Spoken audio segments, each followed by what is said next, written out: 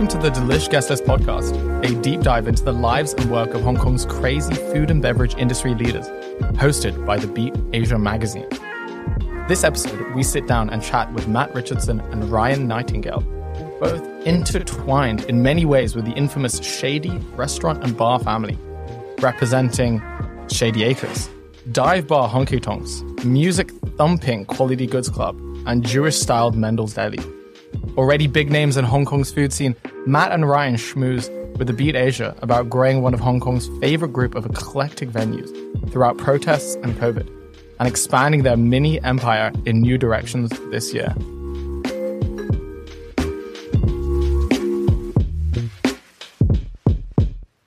Hello, listeners in Hong Kong, Asia, and beyond. We are speaking today with Matt Richardson, partner and director of Honky Tonks and more, and Ryan Nightingale, co-owner of Shady Acres and more, at Honky Tonks Tavern, which was awarded the Campari Award at Asia's Best 50 Bars in 2022. If you've ever eaten dinner or drunk in SoHo after dark, you're bound to have entered a Matt Ryan trademarked venue, ranging from the electric and gravitas Shady Acres, Americana-inspired Honky Tonks Tavern, bumping retro Quality Goods Club, or the New York Jewish-style Mendel's Deli. Braving the 4-year storm of protests in 2019 and COVID-19 for 3 years, Matt and Ryan, alongside dozens of cousins in the Shady family, are ready to break ground in 2023. Thank you guys for joining us. Your household names in Hong Kong, but when did that story start for the both of you? When did I move here? I moved to Hong Kong, I think it was 2016, straight from London to Hong Kong, when everything was pumping and exciting here. When did you move, Ryan? I moved in the summer of 2014 from London, but via Canada. And worked for big restaurant groups, kind of never been to Asia before, and decided to move to Hong Kong. Interesting. I guess the story of the Shady family, this is, I guess, what people come to say, the cousin, the sort of entourage that create these venues. It began the story in 2019. Why did you guys switch from corporate F&B to managing, this CV of real concept bars and restaurants? I think for myself, I moved over here from London to work for Black Sheep, directly over. And it was, in F&B, it's quite hard to move countries when you're at a certain level with management. You can go to Dubai, you can work in places like that. But to come over to Asia, I didn't know there would be that many opportunities coming here. So I got approached one day on LinkedIn by Black Sheep saying, I want to come over here. I remember I was on a bus going through London. I thought, that's interesting. Went home, told my partner, and said, what do you think about this? And she seemed up for it. So Chris and Asim, who are the owners, the founders of Black Sheep, then came to London the following week. I met up with them. They said, anything keeping you here? I said, yeah, my partner. They said, we'll give her a job too. So it was kind of an opportunity that I just didn't think I could turn down, to move over to Hong Kong and work with this big company. And it's companies like that which I think have the gravitas to be able to be able to bring over expats. So it was a really good way into the city. It was secure. I remember thinking, worst case, if I don't like it, I can probably just run away. Was it the same gravity that drew you from back in Canada straight to Hong Kong with that sort of corporate role? Well, I guess, yeah. I worked for an expanding company as well in London, and they were expanding over to Asia. And I guess, coming to any new city as a mid-20s or whatever, you really are kind of awestruck by everything. The shift of change, and it's a different culture in the workplace as well, and you're trying to bring some of that while still working and being part of it. And I think that's where the people who've lasted in Hong Kong are the ones who kind of brought both their own culture and melded into the whole culture of Hong Kong. But then I think with that as well, you kind of get itchy to do something more, because you do start to see, as you're weaving your way through, the gaps or the holes or the things that you miss about certain aspects from your home that you do want to bring here. So, do you think it's the investment in time and years spent in Hong Kong that allows you to become a bit more experienced and a bit more risky in F&B? Yeah, for sure. I think after being here for a few years, you understand the lay of the land and just what drives the city. and what makes it so special. So it gives you a bit more. I never thought I would, when I moved here, I thought I'd just be with Black Sheep forever. Because it's hard to imagine, I think, working for anybody else when you're here at the beginning. Because you're so reliant on that company to keep you safe in a way. You know, there's a lot of expenditure moving here as well. But after a few years, you make your own friendship groups and you see bigger things. And then I don't know when the exact shift was for me, but thinking this could be somewhere, you could be a business owner. But it does come, and then you just see there's so much opportunity for it. Absolutely. You managed 5 restaurants within Black Sheep and then also brought Ahan over to Hong Kong. Yeah.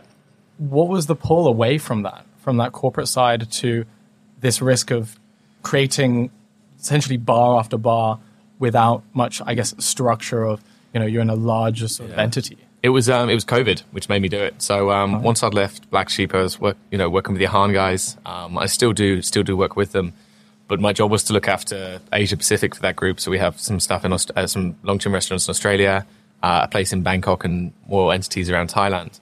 But I couldn't travel. I could work from my laptop, but I was stuck in Hong Kong, and we have the venues here, but it wasn't really enough to keep, especially in COVID times, it wasn't enough to necessarily justify what I did for a living and also keep me fully engaged. And then I spoke to Mike and Ryan, who are partners here. Ryan obviously is one next to me. And they said, look, we're doing this project. I said, well, I've got some time on my hands. I thought, well, let's do it all together. So it's purely out of that just wanting to keep moving and focused and trying to see new things in this industry, which allowed that to happen. So with COVID, it was also a little bit probably of a get out of jail free card in a way that the expectations were quite low in. If we could just open something and it survived, I'd be proud. We did that. Ryan, what is it like, the partnership in the beginning, joining the sort of threesome to open up a restaurant when it was really risky, when there was not much future in Hong Kong and across the world about what was going to happen? Yeah, well, I mean, so many things changed across these years since COVID was happening, and coming from Shady Acres and adapting several times and just kind of thinking on your feet. I guess when you find the correct kind of venue, it starts to attract even more. There's a magnetism from after what we did with Shady Acres to let's do something new. So when we were looking for another partner to help us expand, there was already kind of a momentum going for us. And the risks are there, yes. But sometimes you just get so focused on what do you need to do tomorrow? What do you need to do the next day? And there was a lot of energy and momentum that was keeping up. And I think that's a big part of it as well. There's such unreal conditions from what we're used to doing as far as the right way to expand business and doing these things. So, but there's always the need to strike while that iron is hot. So that's do you think the eclectic collection, this family of venues, is a sort of fuck you resistance to the changes in Hong Kong? Shady Acres is, a lot of cocktail bars opening in 2019, but there's no real natural wine bar. Honky Tonks is a space where you can enjoy food and wine under a concept that really hasn't evolved so much in Hong Kong. Quality Goods Club, Mendel's, Deli. Is there a sort of resistance? I mean, I think the consciousness of it was just that wanted to find a place that I really would like. And I felt that coming up from other cities and seeing how things advanced and grew. And there was a Hong Kong had its explosion, but then it didn't feel like it was trying to catch up on its own self and kind of carve out what the niches were. And yeah, I mean, look at our prices at the beginning of Shady Acres. It was a little bit of a fuck you. You have to pay $150 for a cocktail.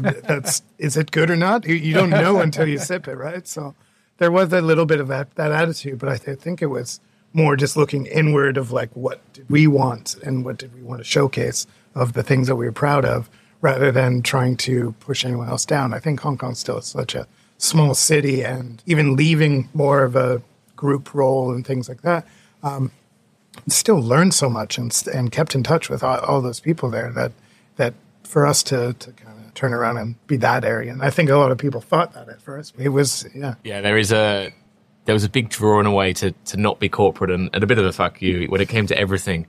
whether that be uniforms, reporting, you know, we'll do all the thing. We won't do anything we didn't like. And then you quickly realize there's a reason why processes exist. And then, and you slowly start thinking, yeah, that made sense now.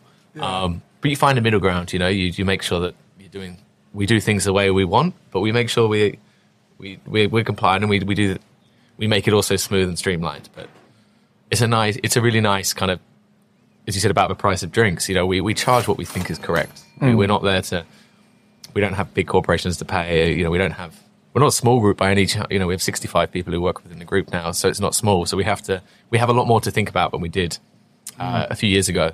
But we get to do it our way, which is always fun. Absolutely. I guess the underlying theme is tongue-in-cheek. And it's a bit raw as well. Probably, yeah. Coming to 2020, when you guys open Honky Tonks, it's something that Hong Kong, like I said, hasn't really seen before. Very Americana-inspired. We're inside somewhere where you wouldn't think that you're in Hong Kong, but you step outside, you're in SoHo. What was the intention behind really driving this force? Well, I think a few of us have always just been drawn to that very American Western kind of sensibility of somewhat of a dive bar with a space that feels like it's already kind of well worn in. There was so much that we learned from opening up Shady Acres and doing that on a tighter budget to then kind of turn around and flex in a different space. You know, this is our most themed kind of space when we opened this up. So it was built with an intention to be a space that felt warm and I don't know, like vaguely North American. Yeah, we've got, our bartenders are American, Mexican, and Canadian when we first opened up. So that was like the whole of North America kind of checked off. Yeah. People thought we were a Canadian bar for a good year as well. Ryan, what are you doing here? We did have a sign up which said Canadian restaurant because we thought it was funny. Found it in the trash. And people took it too literally. Yeah. And there was a few articles which talked about this new Canadian restaurant. So that sign got taken down. Is it important as well, because I know Quality Goods Club, they kickstarted a dinner menu only a few months ago. Is it important to not only deliver a cocktail and wine menu, but bring that in with food as well, show the creativity there? For sure. I mean, we're predominantly wet businesses, you know, say 80% of our revenue comes through beverage. But it's really important to have the food element to sober people up, to give, you know, some options, and also just to increase the amount of, bows to your guitar in a way that we can offer more to people. You can come here and you don't lose guests because someone at the table is hungry. You always want to have something to appeal to people to be able to stay as long as possible. I think that's something Quality Goods Club has been something we've strived for. The more you can offer people, the longer they stay in the venue. So, you know, you can capture more of their evening out. Yeah, and I think a lot of our favorite places are always places that kind of blur that line between, is it more restaurant or more bar? Does it kind of swing one way or the other, or grow into it? And I think that was the more intention of, yeah. Do you think you guys have consciously created hangout spaces instead of just restaurant and bars? I think so, for here especially. Shady Acres, it's a little bit harder when you're near as a guest because there isn't really as much standing room, if any, really, in at points. When Honky Tonks, I think, off that was then designed to have, it can be very loose here at the weekend. There's people everywhere. And we particularly made two sides to this venue where there's more a standing bar where you walk up to, self-serve, and there's a seated restaurant side where we look after you. And giving that idea of, you know, as for table return times, we never push people out, none of that stuff. All the things that do immediately make you feel like you can't hang out for a long time. And we wanted to get rid of that. Make you feel like you could be here all night. Yeah. And we got friends and regulars and people who live in the neighborhood who, you know, if you don't see them for a while, you kind of want to, where did they go? So they're hanging out here. Seeing someone sat here with a glass of wine on like a Saturday afternoon, just reading a book is like the nicest thing. It's so nice to see that, and it happens here. Yeah. So within the family, you guys have concepts that haven't really been seen in Hong Kong before. Taking to Quality Goods Club a jazz, funky house space that no other Lang Kwai or sort of Soho space is kind of performing. And then Mendel's Deli as well, so a Jewish-style New York diner that really blew waves early last year. Is it important to have a real concrete concept behind that sort of funk and that style? Or is it just, you know, oh, damn, we have a Canadian on our team, let's do something Canadian. Or we have a Brit, let's do some fish and chip stuff. I think it's Some are more important than others. So Mendel's has to be there. That has to have a real story to it.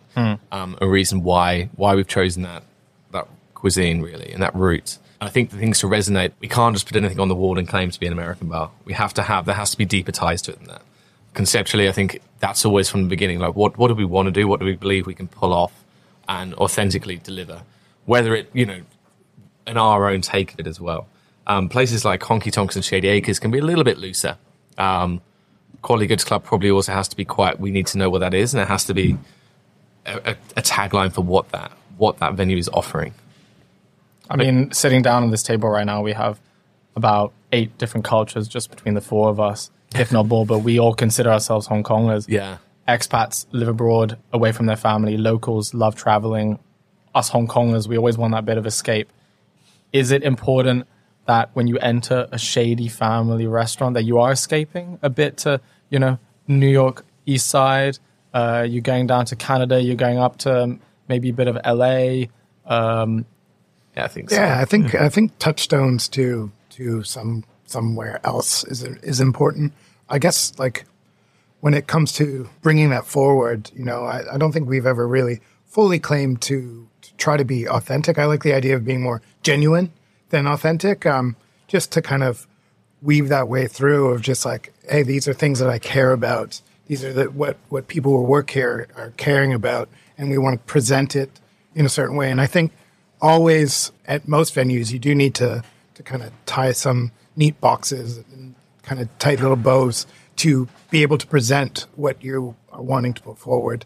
And having, like a structured venue, like a New York Deli, allows us to serve, stuff that we still want to present. It's just delicious food, right? So, and when that ties in to be that experiential, the guests coming in, and that creates this feedback loop of, okay, now we recognize what people really are kind of getting from this place. Like Honky Tonks, we didn't have all of this art on the walls. It built up over time, and the amount of times people talked about like the Billy Bass singing story when we put that up, message us about it on Instagram and tells us little stories of when they were a kid that saw that. That's that kind of experience, I guess, we're aiming for when it comes to building a concept around it, is to get that little interaction with people.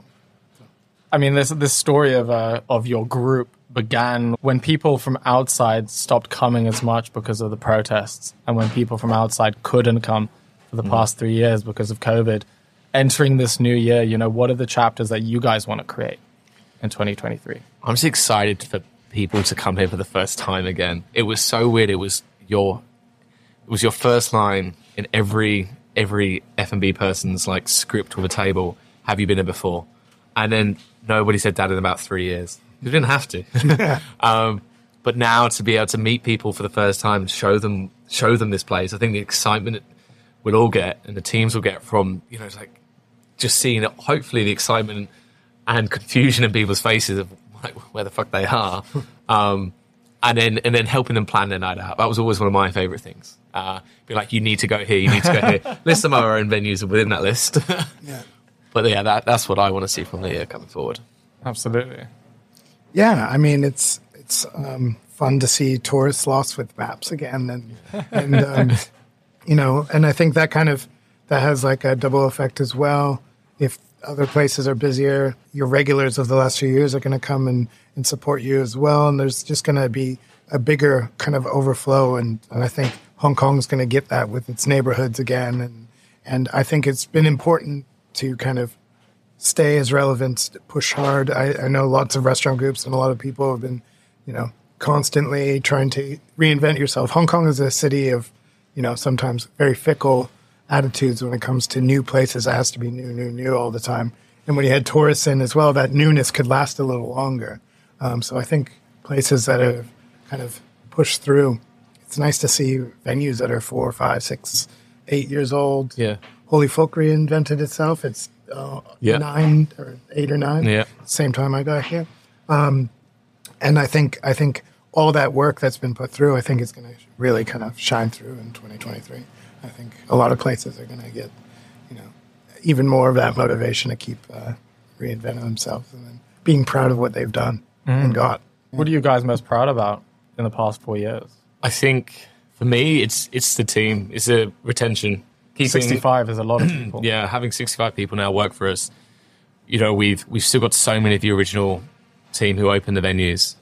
Magnus at Shady Acres, Adam, Vina, all those guys here from day one of us opening these venues, and we're still all here together. And through like the headwinds of COVID, to be able to still have the same team is amazing. That's my proudest thing, I think. Just making sure we're all still here in a job. What about you, Ryan? Yeah, I mean, the team is definitely something that came up to my mind as well.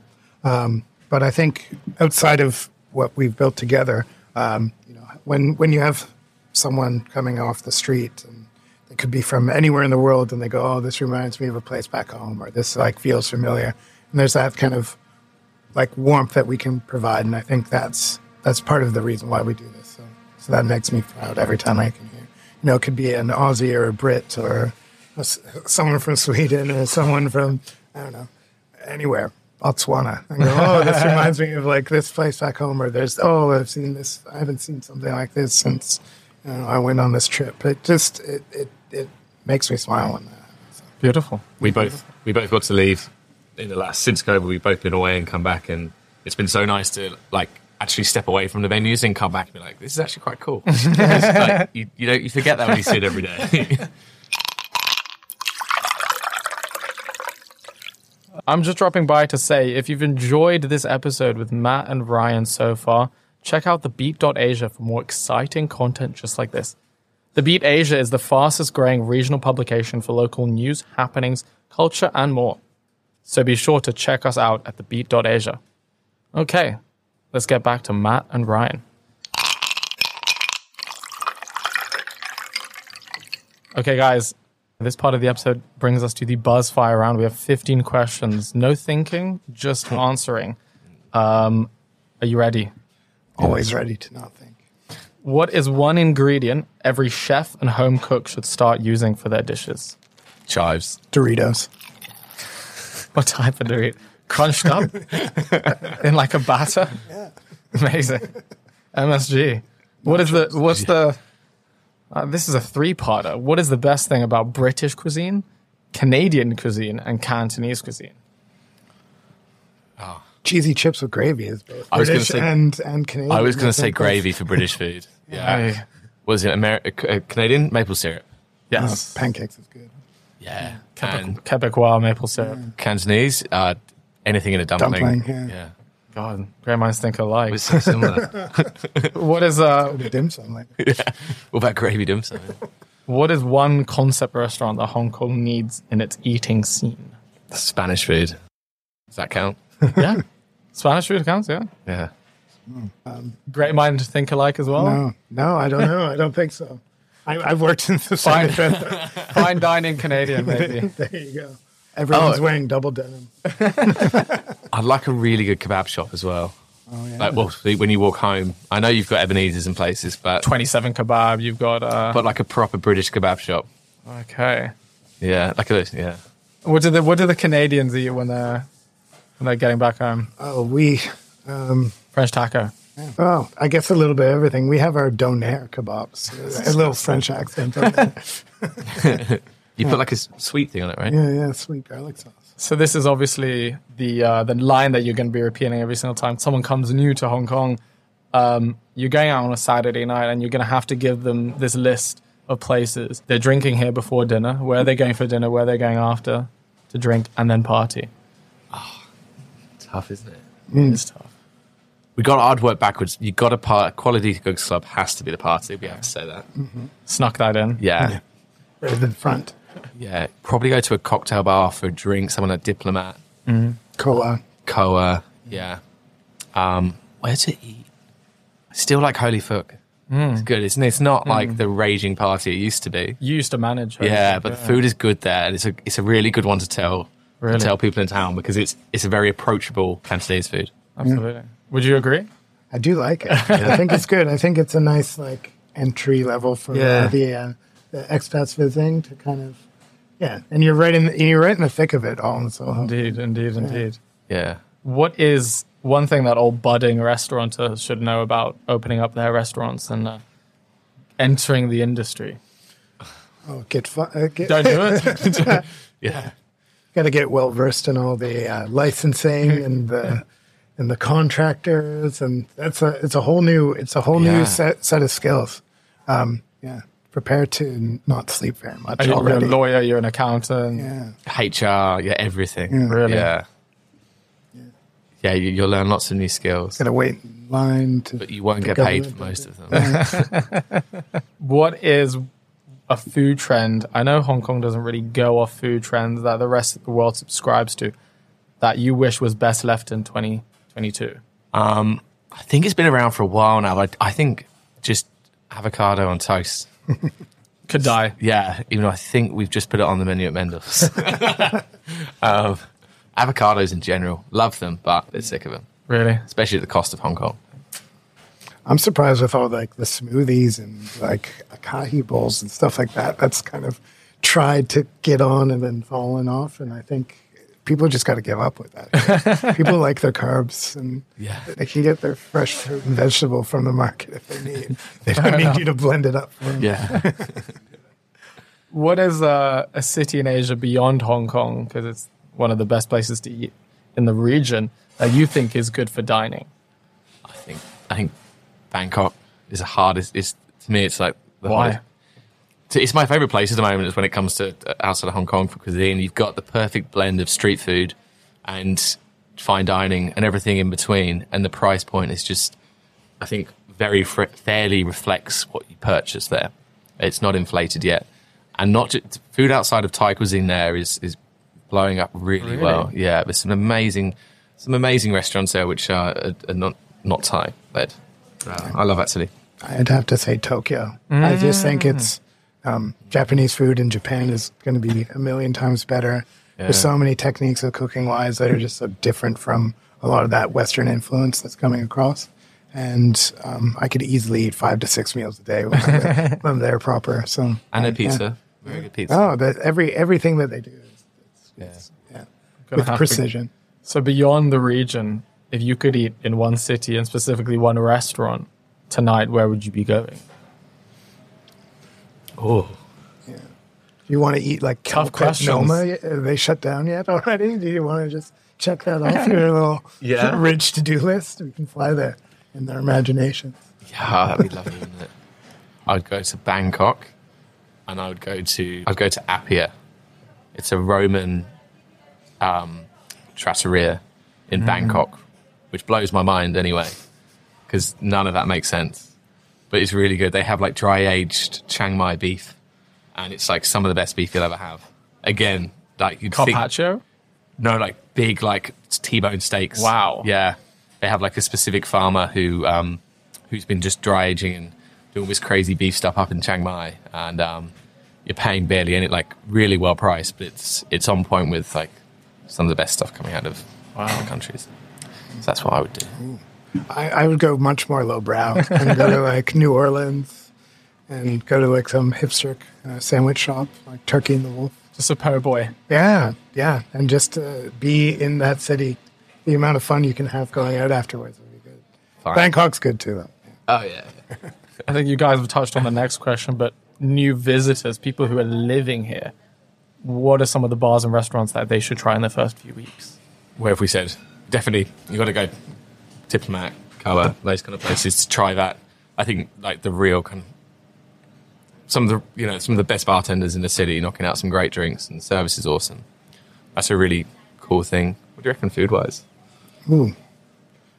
Is this for visitors or for people in Hong Kong? So. Visiting, coming here. Ooh, coming over here. Yeah. I don't know. I think you got to also bring them to like a Bowington Road food market, something like that. There's like really good like wok fried chicken.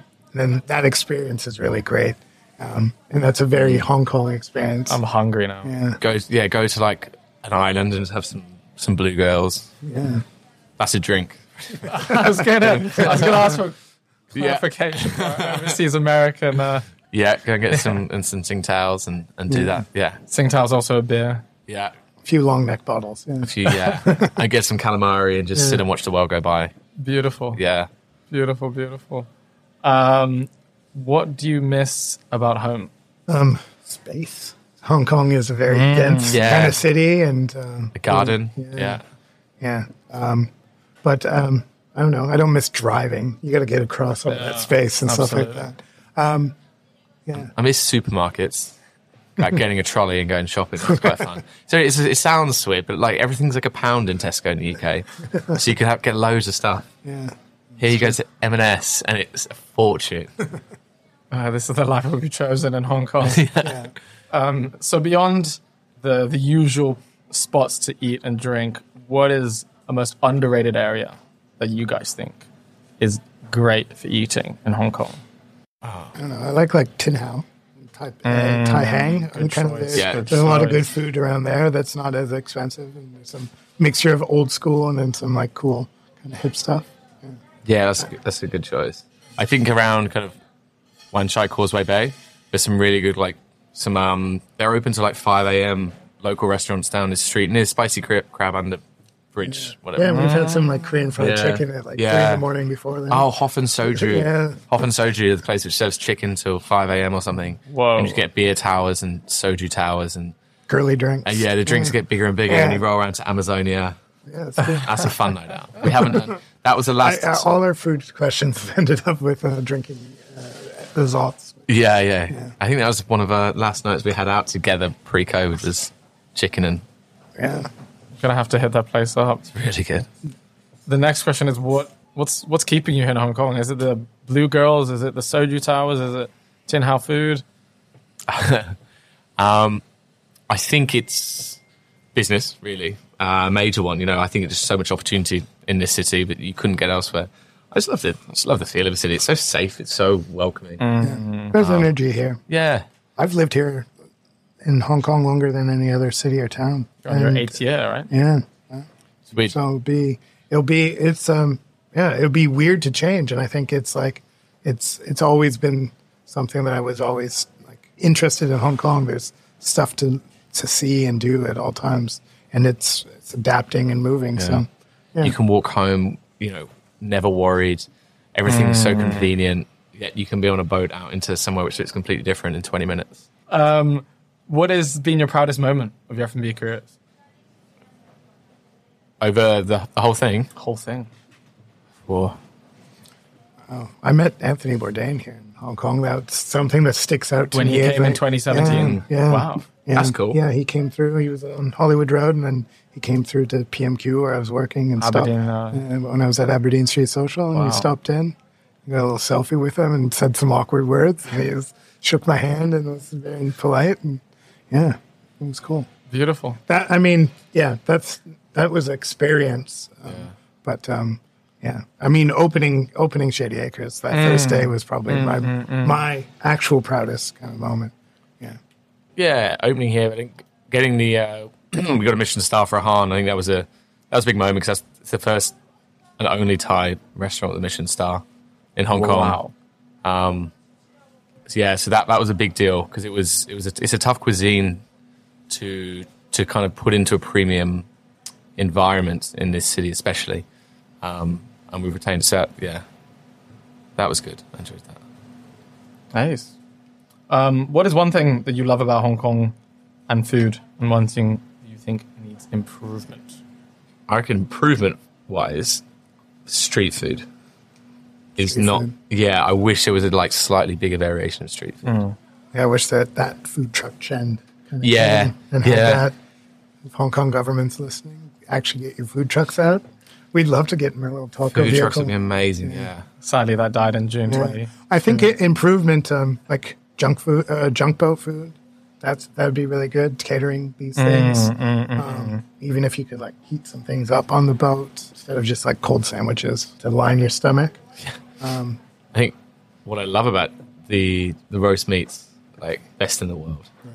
Getting char siu with rice and a fried egg is the ultimate breakfast. Well, we're still in the water here. I think the fresh prawns that you can get in, Aberdeen, get those delivered live to your door. Those are delicious. That's a underrated little gem. We're still on the ocean. We're very spoiled with the amount of seafood which comes in there. Yeah. And my final question is, what are you guys cooking up in the coming months that you want to share with the podcast? We should probably mention llama. Yes. So we've got a new venue coming. It's going to be called, I can tell you, it's going to be called Terracotta. You guys are the first people who've told about it. It will be opening up on Llama Island, let's say around May, given how things tend May 2023. How things tend to go, yeah. It's going to be a Mediterranean venue, big terrace. Big experience. Yeah, a lot going on there. Simple, delicious drinks, big terrace. Yeah. Well executed Mediterranean food. Yeah, sunset, location, hopefully some live music, some accommodation as well, some bits and bobs going on there. But good to expand beyond Soho. Yeah, it is actually. It's nice to be somewhere different, and I think Hong Kong has always needed a beach bar. So we thought, why not? Let's do it. Absolutely. Awesome. A little local holiday destination. Yeah.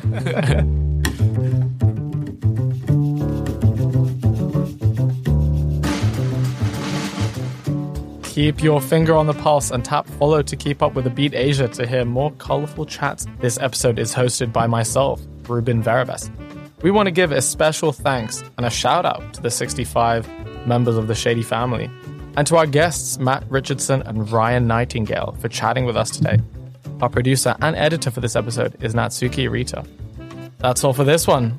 Catch you in the next episode.